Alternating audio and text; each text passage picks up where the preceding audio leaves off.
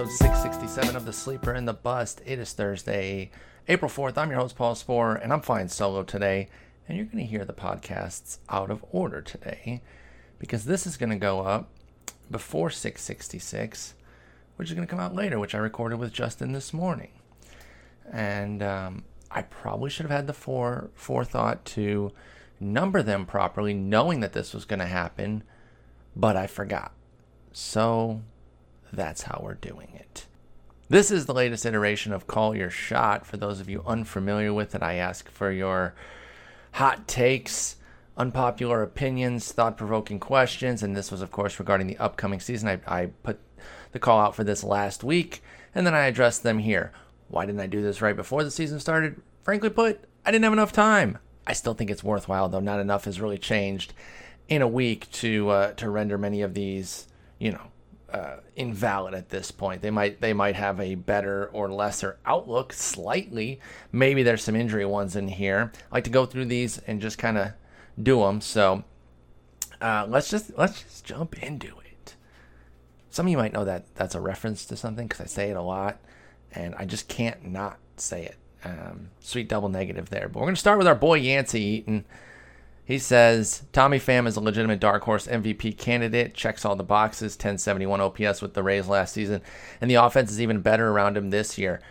Yeah, I could absolutely see him being an MVP contender. You look at what we have seen in this first week with the decimation of the Yankees, which could give the Rays a little bit more of a stage to kind of let Pham peddle his wares upon. And, he's got the power, he's got the speed, kind of that, defense too has kind of got that five-tool aspect to it. Stolen bases are not necessarily like some driving force of the MVP, but I bring it up just to point out that he's kind of got all of the tools there. So yeah, I can definitely see that. Now my boy Healy, the Healy 6, I don't know if I can give this one as far as being that hot of a take. He says Chris Bryant finishes top 4 in MVP voting. It is a little, there's a little flair to it because he's coming off the shoulder issue last year, but he's a MVP winner. So that one, you got to be a little bit further out there, like Tommy Pham, something like that. At Marcos Men 12, I'll give you an unpopular opinion. Red Sox bullpen and inconsistency besides Chris Sale in the rotation causes the Red Sox to miss the playoffs. I'll tell you what, again, these all came before the season started. These came on March 27th, which was Wednesday. Some might have trickled in later. I'm trying to keep an eye on the date here and only read the ones from the 27th. But damn, a week in, this one's looking good. But it's a week. We're not putting a W on any of these yet. But it's funny that he excluded Sale from that consideration, and yet his starts have been two of the more scary ones for Red Sox fans to watch. I definitely worry about that bullpen outside of Barnes and Brazier, who Justin and I talk about on episode 666, which you're going to hear later. But yeah, I could certainly see this. This is not implausible. I don't want to overreact to the week and say, oh, this is definitely happening. But it's certainly something that you could see at this point. At Amanda Rykov says, Walker Buehler, Cy Young.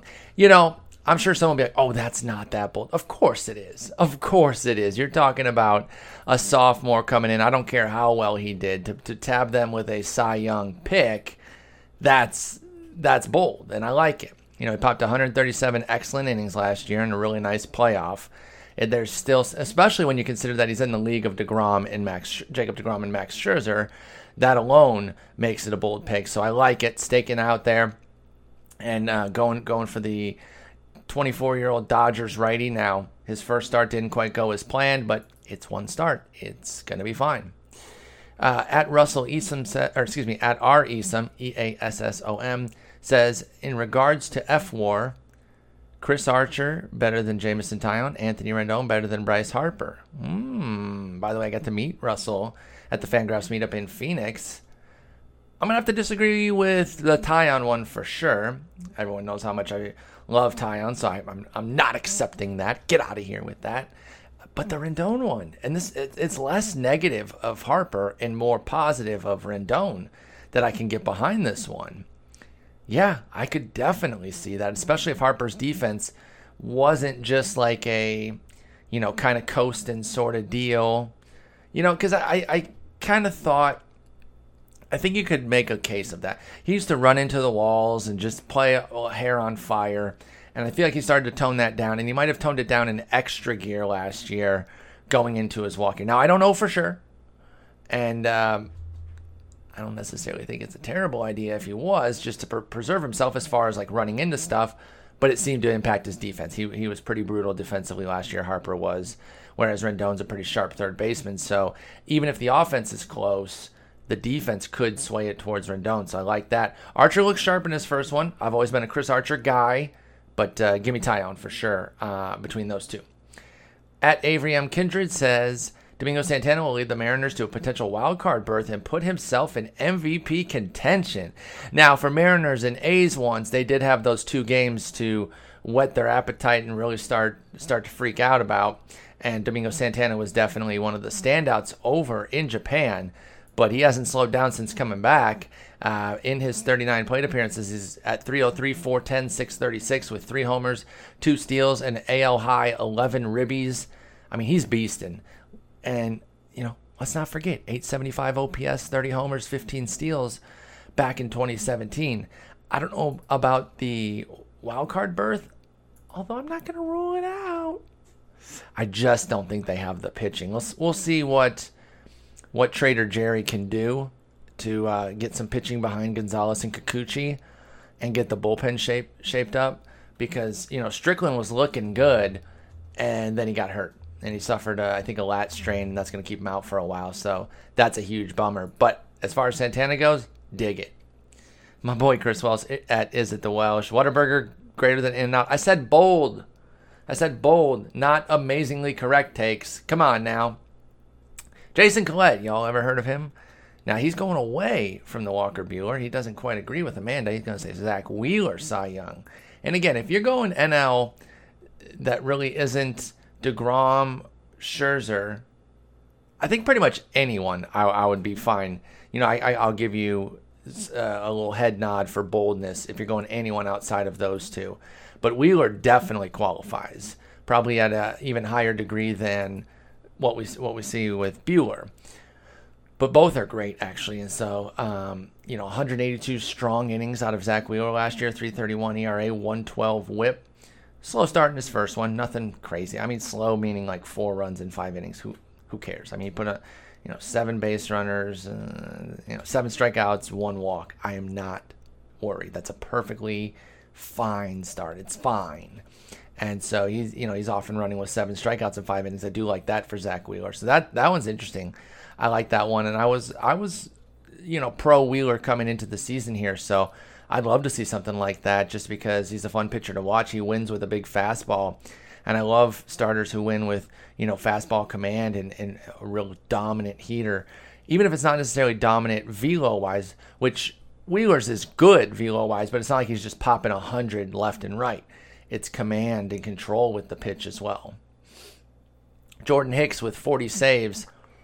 Well, we'll see. We'll see how the save situation shakes out there. They have 2 saves as a team, and Dakota Hudson and John Gant have them. What I do like so far in the short 3 1/3 innings that we've seen out of Jordan Hicks is that he has 4 strikeouts to 1 walk. So that's very encouraging. You can obviously still get 40 saves. You're going to have saveless weeks in a given season anyway. So the fact that he doesn't have any now doesn't mean you should necessarily change the outlook of 40. He can absolutely still get it. Now, if he had like 3 already, of course, that'd be great, but I don't think it really changes it. At MLB Moving Average, that's AVG, the abbreviation of average. Everyone hates the Royals but me. Royals win 70 games and finish 3rd in the division. I don't know that saying a team's going to win 70 games is anything but hate. But the 3rd in the division, I think, is what you're leaning on more. I can get behind that.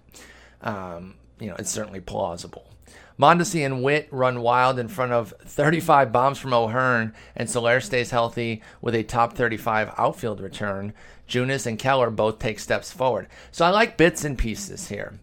Mondesi and Witt running wild. Yep, 35 bombs from O'Hearn. Hell yeah, I just put out my portfolio for 2019, and he is part of that, so go take a look at that piece. I love Ryan O'Hearn. And I like Jorge Soler, too. When he was on the show, back when Soler was with the Cubs, we used to talk a lot about Soler. Was definitely in on him. And, I bought in with about Soler's, exquisite talent set. And he had 9 homers and 3 stolen bases in his 61 games last year before injury cut him down. He was kind of on the way to the breakout. He had an 820 OPS to go with it. So I could certainly believe at age 27 that Jorge Soler finally gets it going. This is part hot, part not. This is at Derek Bredesen, Bredeson. Says the Twins win the AL Central and Buxton goes 30-30.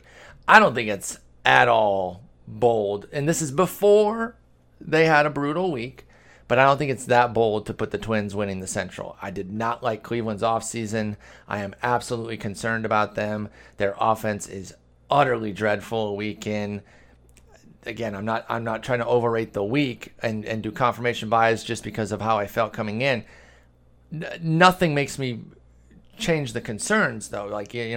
Their lineup is anemic outside of Ramirez and Lindor's not due back for a little bit still. So, no. But the Buxton going 30-30, now that's the one that's really interesting. We saw Buxton crash into a wall the other day on a play he didn't seem to have any chance at. And I get that he's an elite defender, and I don't want to take that away from Buxton because that is a massive part of his value, and at some points it's his only value. But you want to be smart about it. Like, that crash into the wall didn't seem to have any value. You weren't closer to catching the ball that turned into an inside the park homer for Mondesi. Instead, you just put yourself in harm's way, and thankfully it doesn't look like he's going to be hurt, but I don't know. I didn't like that. As for 30-30, obviously there's no way he's doing that. Famous last words, I'm sure. But that's a very interesting one, and it definitely qualifies as bold. You're calling your shot. You're fulfilling what we're trying to do here. At mtownsend_77, JBJ hits 30 homers and is a top 15 outfielder. Yes, I love that. I'm in on the JBJ train. I mean, longtime fan. I'm slightly obsessed with high-end defenders. I don't know that that's really the best thing to be obsessed with in fantasy baseball, since literally no league rewards defense. But the way you get rewarded with it is playing time, of course, and playing time is such a currency in fantasy baseball that I definitely see its value there. But yeah, I've always liked JBJ and been really hoping that he could sustain. He's shown flashes. He had that big 2016, but now we're a few years removed from that, and he had 2 subpar seasons in 17 and 18. But he did start to click a bit last year in the summer. And working with JD Martinez is never a bad thing, especially if you're trying to unlock some pop. Haven't seen a homer yet from JBJ. Could absolutely see the top 15 and even the 30. I could see that. That's obviously a bold prediction, top end of the spectrum sort of thing, but it's not implausible. I'm sure some folks are dismissing it. I wouldn't outright dismiss it. Let's see. At Jeff_Zell. This one's an interesting one because it's a shorter time window. It's another Byron Buxton one. 10 homers and more walks than strikeouts by June 1st. I like that. So, Jeff, we could check in with you earlier than most of these are just season long. You're going to have to hustle, though. 5 strikeouts, 0 walks so far, and no homers. So he's already taken a week from you. I think the 10 homers is much more likely than the more walks than strikeouts. The more walks than strikeouts is definitely what makes it the absolute boldness here. All right, at Big Asian 35, Crush Davis, comeback player of the year, belts 35 homers and has a .1 WAR. That's hilarious. So awful or no defense, and then mediocre slash line around the 35 homers. Because he was going to play every day, I do have a share of Chris Davis. In fact, let me confirm that it's just one. Did I make too many mistakes? Let's see. Yeah, just the one. And it's in a 50 round draft and hold, thinking, it's the 42nd round. Dude's going to play. I'll do it. He's 0 for 14 so far. With 4 walks. Again, that doesn't matter. It's a week. But I don't know, man. It kind of sucks. Like, I don't really root for people to fail. Like, I don't, it's not really fun. I'm always trying to root for guys to succeed. And if I don't like players, I just kind of, put them off to the side and go about my day. Outside of some joke players that I definitely go against, and Jonathan Papelbon, who I just don't like. He just seems very unlikable. But, you go from 147 to 110 to 96 to 50 on the OPS plus scale. Sorry, there I was on his baseball reference page. But, man, just such a colossal fall off. And you just thought there'd be some aging to the skills that could sustain, even understanding that the batting average was going to be trash. You thought that the walks would uphold the OBP and that the power would continue. And yet everything's dried up on Chris Davis. He had a therapeutic use exemption for Adderall back in the day. Now, I don't know if that's something that, it seems like maybe he needs it. I don't know. Like, is it something? Because then that's when he got popped for PED suspension, it was for using the Adderall because he didn't have the exemption for it. And I could see obviously how it is a PED. So I don't know. Maybe they just said that, it wasn't a legit diagnosis. I don't have details there, and I don't want to speculate and start throwing stuff around on somebody. But I do wonder if maybe that's something that, if he got that exemption back, would tap back into what we knew of Chris Davis.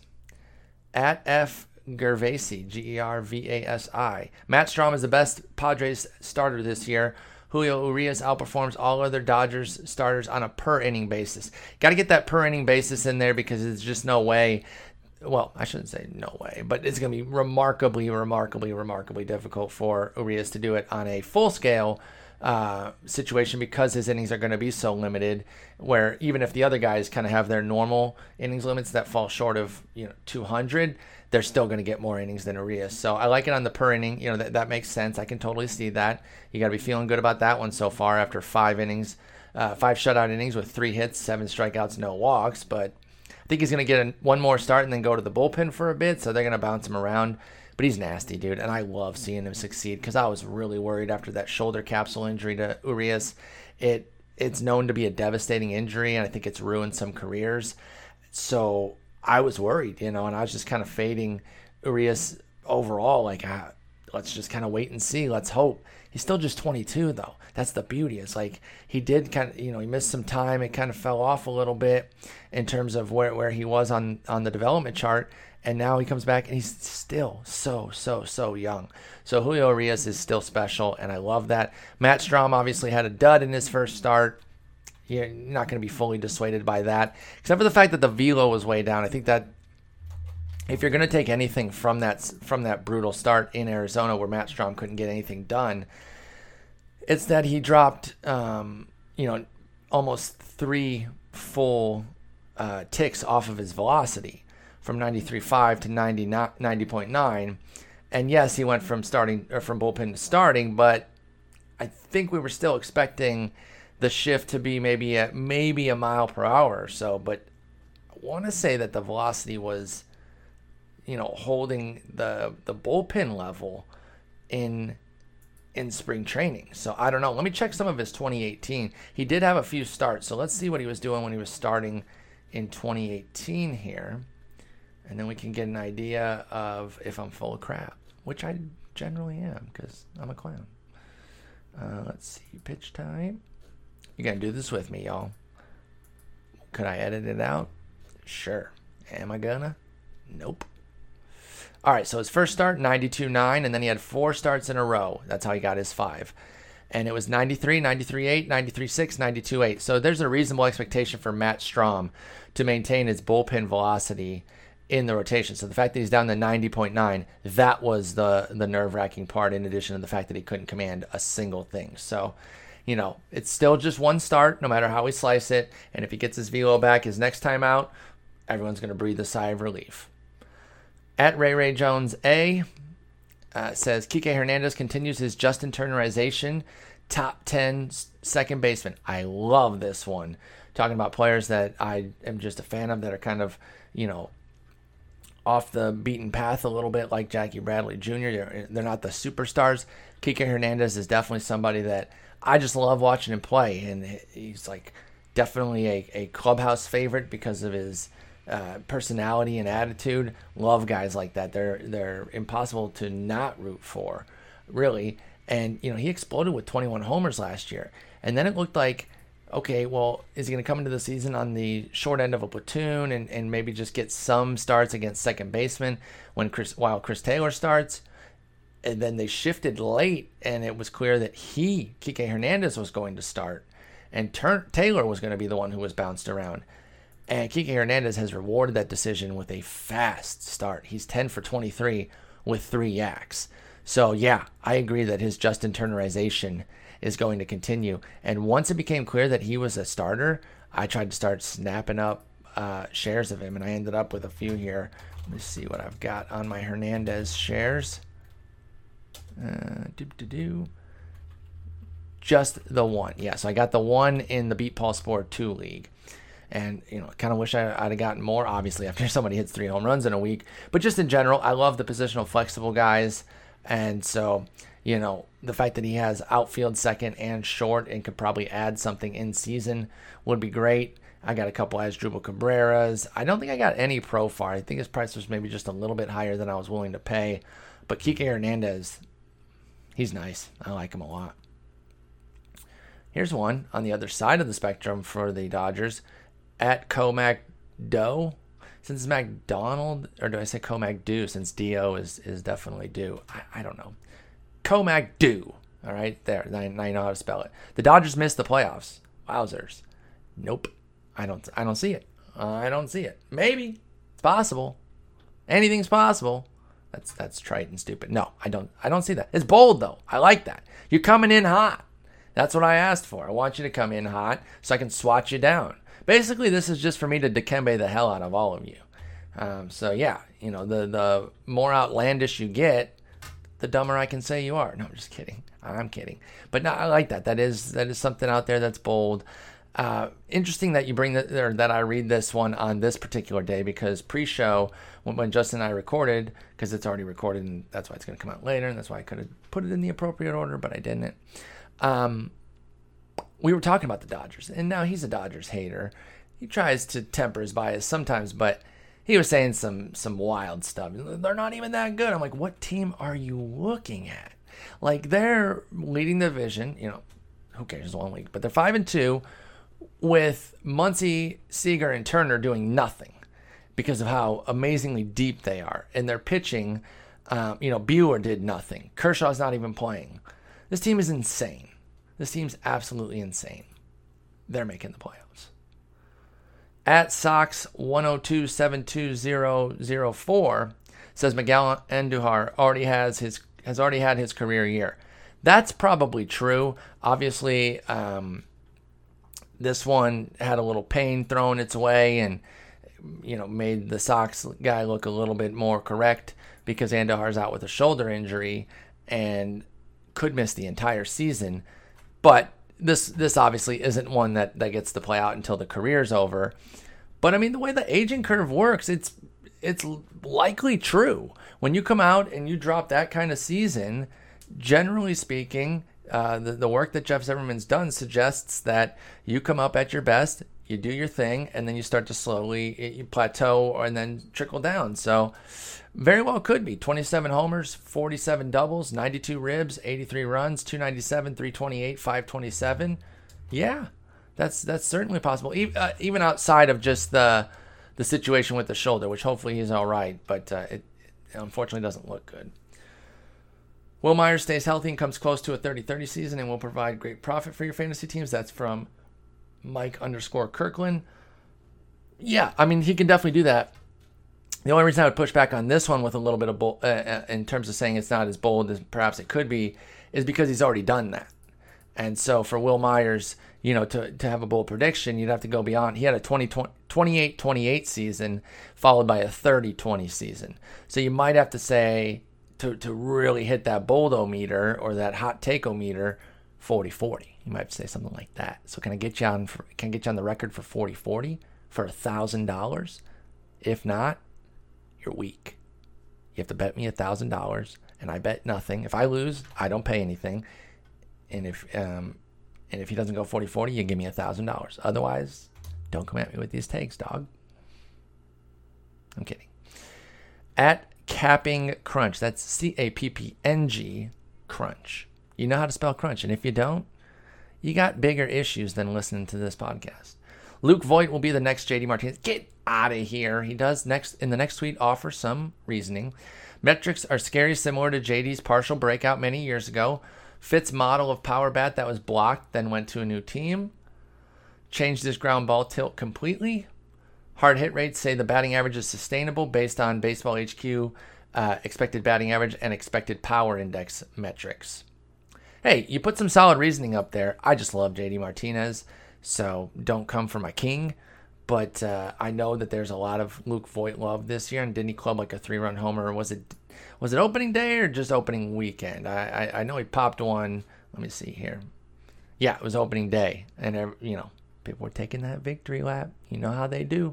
The way I did with Ian Happ, like an idiot. He has 2 hits since then. He's going to be fine. But I'm really intrigued by Luke Voigt this year. He wasn't somebody I was super in on at all. In fact, I don't want to say I was avoiding him, because I wasn't. It wasn't like, oh, he's available now, run away. I just had so many other guys in his tier that I liked that I didn't have to. I was never put to the test where he's the guy left on my board, and do I take Luke Voigt here? I just never had to deal with that. Adam Bernstorff really gets me here because he uses one of my favorites against me with one of my favorites. He says Joe Musgrove out-earns Jameson Taillon. Stop trying to make people out-earn Jameson Taillon, you jerks. Jesus. Ridiculous. I do love Joe Musgrove, though, so that one's tough. I'm still going to say no, but Jameson Taillon, Joe Musgrove, 1 and 2 in Cy Young voting. Suck it, nerds. Austin, at Paper, Payper, Paper Cliche, as opposed to Paper Mache or something. I don't know. Clever. I like it. Austin Barnes outperforms Gary Sanchez by a lot, he said. He just put ... by a lot. Don't know exactly what that is. It's for us to interpret, but that's interesting. I do love Austin Barnes, but I think Gary Sanchez is going to be fine and have a hell of a season, so that one's a tough one. That'd be something else, though. My Austin Barnes shares would love it. Selfishly, I'm here for all that. I do have 4 Austin Barnes. He is among my most rostered guy. Again, go check out my portfolio piece. You can learn more about that. But yeah, I dig Barnes quite a bit, so that'd be sweet. I don't think it's going to happen. He also says Jorge Soler ends up as a top 25 batter, not just outfielder, batter. So there's some Jorge Soler love, and I'm intrigued by it. Like I said, I covered what he did last year. I could totally see that. Tom Glasspool at Gpool 200 says Luke Voigt has more homers than Jesus Aguilar. Yeah, that one. I think that one fits the. There's boldness there, given what Aguilar did. With his 35 homers last year, and yet I could see it. I think there is some validity to that. That one's an interesting one. I do want to see what Aguilar does for a follow-up too. I have him as a keeper in one league, $1 keeper. I don't want to say what I traded for him because it's very embarrassing now after the fact. So let's just move on from that. At Biblioteca Man, I don't think this is the right way to spell Biblioteca, so I'll just tell y'all. BiblioTecaman. Let me see how you spell Biblioteca. Oh, maybe it is. It's just that straightforward. Why did I think there would be something else? For some reason, I thought there was an H in there, like Biblioteca with an H. I don't know, dude. Do you guys ever remember the Biblioteca thing on Community? I'm going to play it right now. I don't know if you'll hear it, though. Let me see if this is going to work.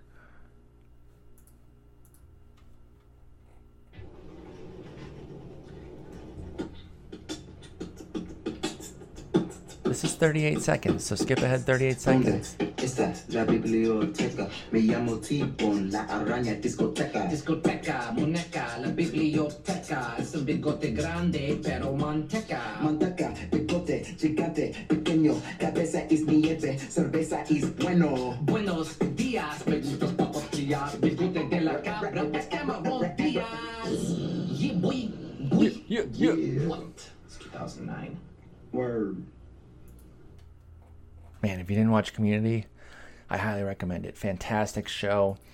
Certainly died off a bit there as it dragged on. Didn't care. That's one of those ones I stayed committed to till the end. Brilliant show. And anytime I hear the word biblioteca, that's what I hear.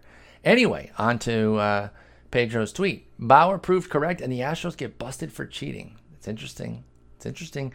Google Trevor Bauer Astros if you're unfamiliar with what happened with all of that. At Evans Eric 10, Scott Kingery goes 2020. That'd be interesting, right? Because I don't know where he's going to find the playing time, but you never, that's not a reason to dismiss that. Of course, we've talked about that all winter into the spring of don't just say, hey, this guy doesn't have playing time, so we don't know what could happen, because that's going to be your biggest mistake. You have to be open to the fact that things are going to change. I mean, look at the guys on the Yankees who probably didn't have clear path to playing time. Now they're all playing, and then some, because they're just getting absolutely devastated by injuries. This stuff comes fast, man. You start watching games, I've been noticing this with all the injuries too, and obviously baseball is not football. It's not hockey. It's not even basketball with regards to the contact, but they are putting it on their bodies here. The idea that that baseball is just this lackadaisical sport, and I understand that they have some of the more interesting athletes, guys DH at first base, they're portly or really small guys or whatever, they have a nice range of athletic type. That doesn't mean they're not out there busting their humps, dude. I saw Tyler Austin kind of run backwards into the tarp, and the tarp is rolled up onto either a hard plastic or a metal cylinder, and he just ran his back into that, and it sent shockwaves through my back. No joke. How you feel the sympathy pain or whatever?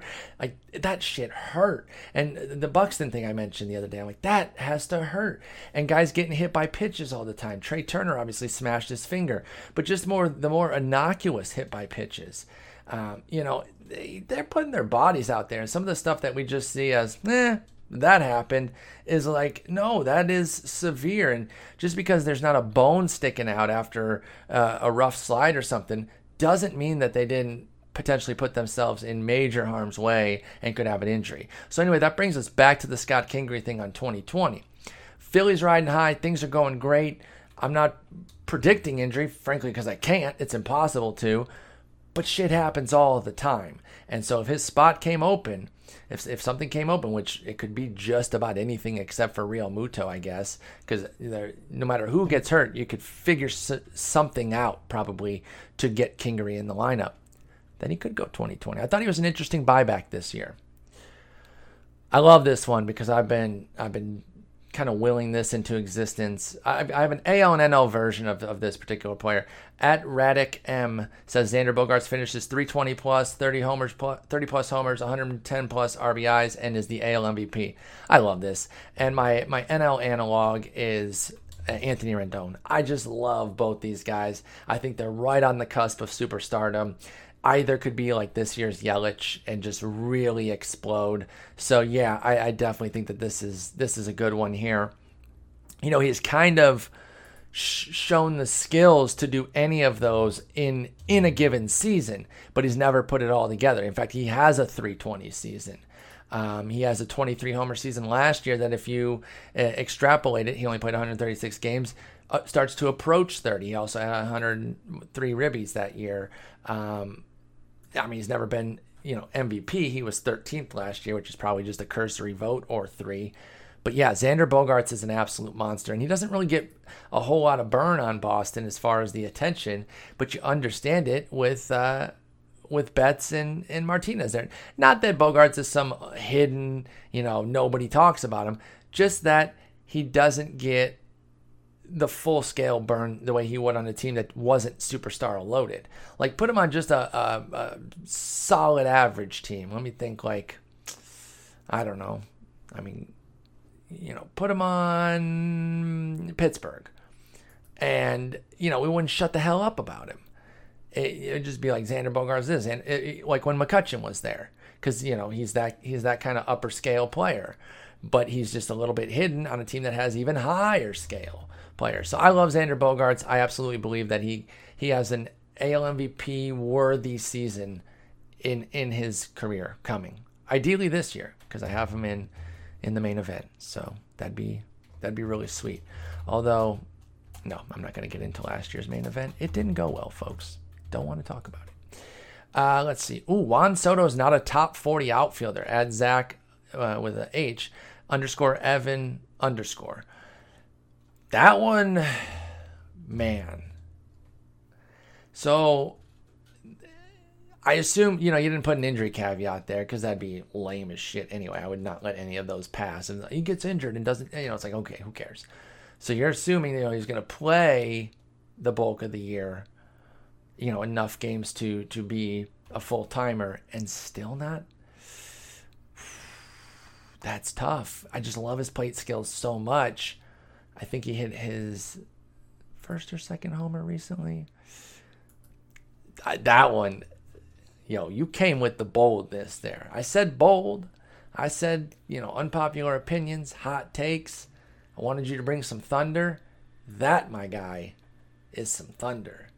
Soto's another one of those guys that I didn't really get anywhere because it just didn't work out for what I was doing. But I respect the player. I like the profile. I don't see that happening. I am having a hard time coming up with a plausible scenario how it happens if he doesn't get hurt.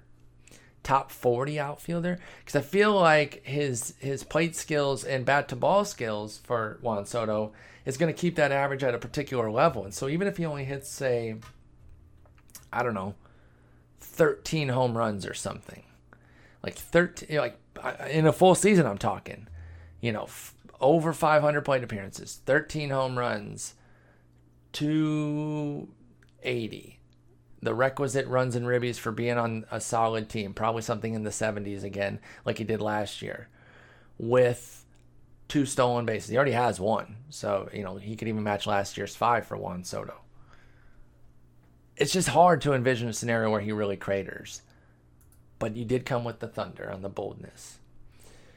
At L Dillard 88, Steven Matz out-earns Zach Wheeler in standard roto leagues. Jason Collette would like a word with you. I don't think he agrees. Giants trade 4 of, at MSW Jeff. Giants trade 4 of Crawford, Bumgarner, Pomeranz, Watson, Will Smith, and finish with the worst record in the NL. I don't know if this is really bold. It should just be their game plan. Because I don't know what the hell they're doing trading for Kevin Pillar. I got no issues with Kevin Pillar. He's a solid player. He's going to chase down some stuff in that spacious outfield. The hell they need him for, though? I don't understand. Silly. Let's see here. Here's one. At Blake Lawatch. Correct me if I'm wrong, but fantasy baseball players have always considered themselves analytically ahead of the game. So why are we still using wins and saves? Why haven't we changed yet? That's a pretty good question. I mean, it's a fair question, but I think part of it is that, yes, we consider ourselves analytically ahead of the game, or at least, analytically with the game as much as we can be, trying to use advanced stats in our analysis. But there's still that aspect of volatility with wins, saves. I think you could even include stolen bases here. That, I don't know, it adds some fun to it. I'm sure some of you are like, I don't have any fun chasing saves or losing out on wins when my guy pitches well but doesn't get the support from the bullpen and or offense. But I mean, and sure, we're never going to be to a point where we know everything ahead of schedule or ahead of the season. But if we ever, if we use more and more of the stats that just have the strongest correlations to repeat, I feel like, you're going to take some of that juice out of it, of the volatility. And listen, I understand the knock on fantasy football, if you're so inclined to knock it, is the sheer volatility of it. It is a remarkably volatile game. First off, touchdowns are the flukiest thing possible. And there's also just the aspect of we have no idea what the hell the offense is going to do before the week. Because the teams are not incentivized in any way, shape, or form to let us know that. Because then they'd be letting the defense know that. But in baseball, it's mano and mano. And sure, we don't know the pitching approach that someone's going to take against a batter, although we can kind of figure it out. To a degree, ideally. If some dude can't hit sliders and he's coming to face a pitcher who has this amazing slider, depending on if you're like a daily league type of guy and you want to micromanage, maybe you'd take him out for that, depending on how good of a player he was. You wouldn't do it with your superstar because you never know. But they can't hide. They can't just go away. They're going to get their 4 cracks at it. Whereas your receiver might not get any looks because they shut him down. And so that's why there's so much more volatility in football.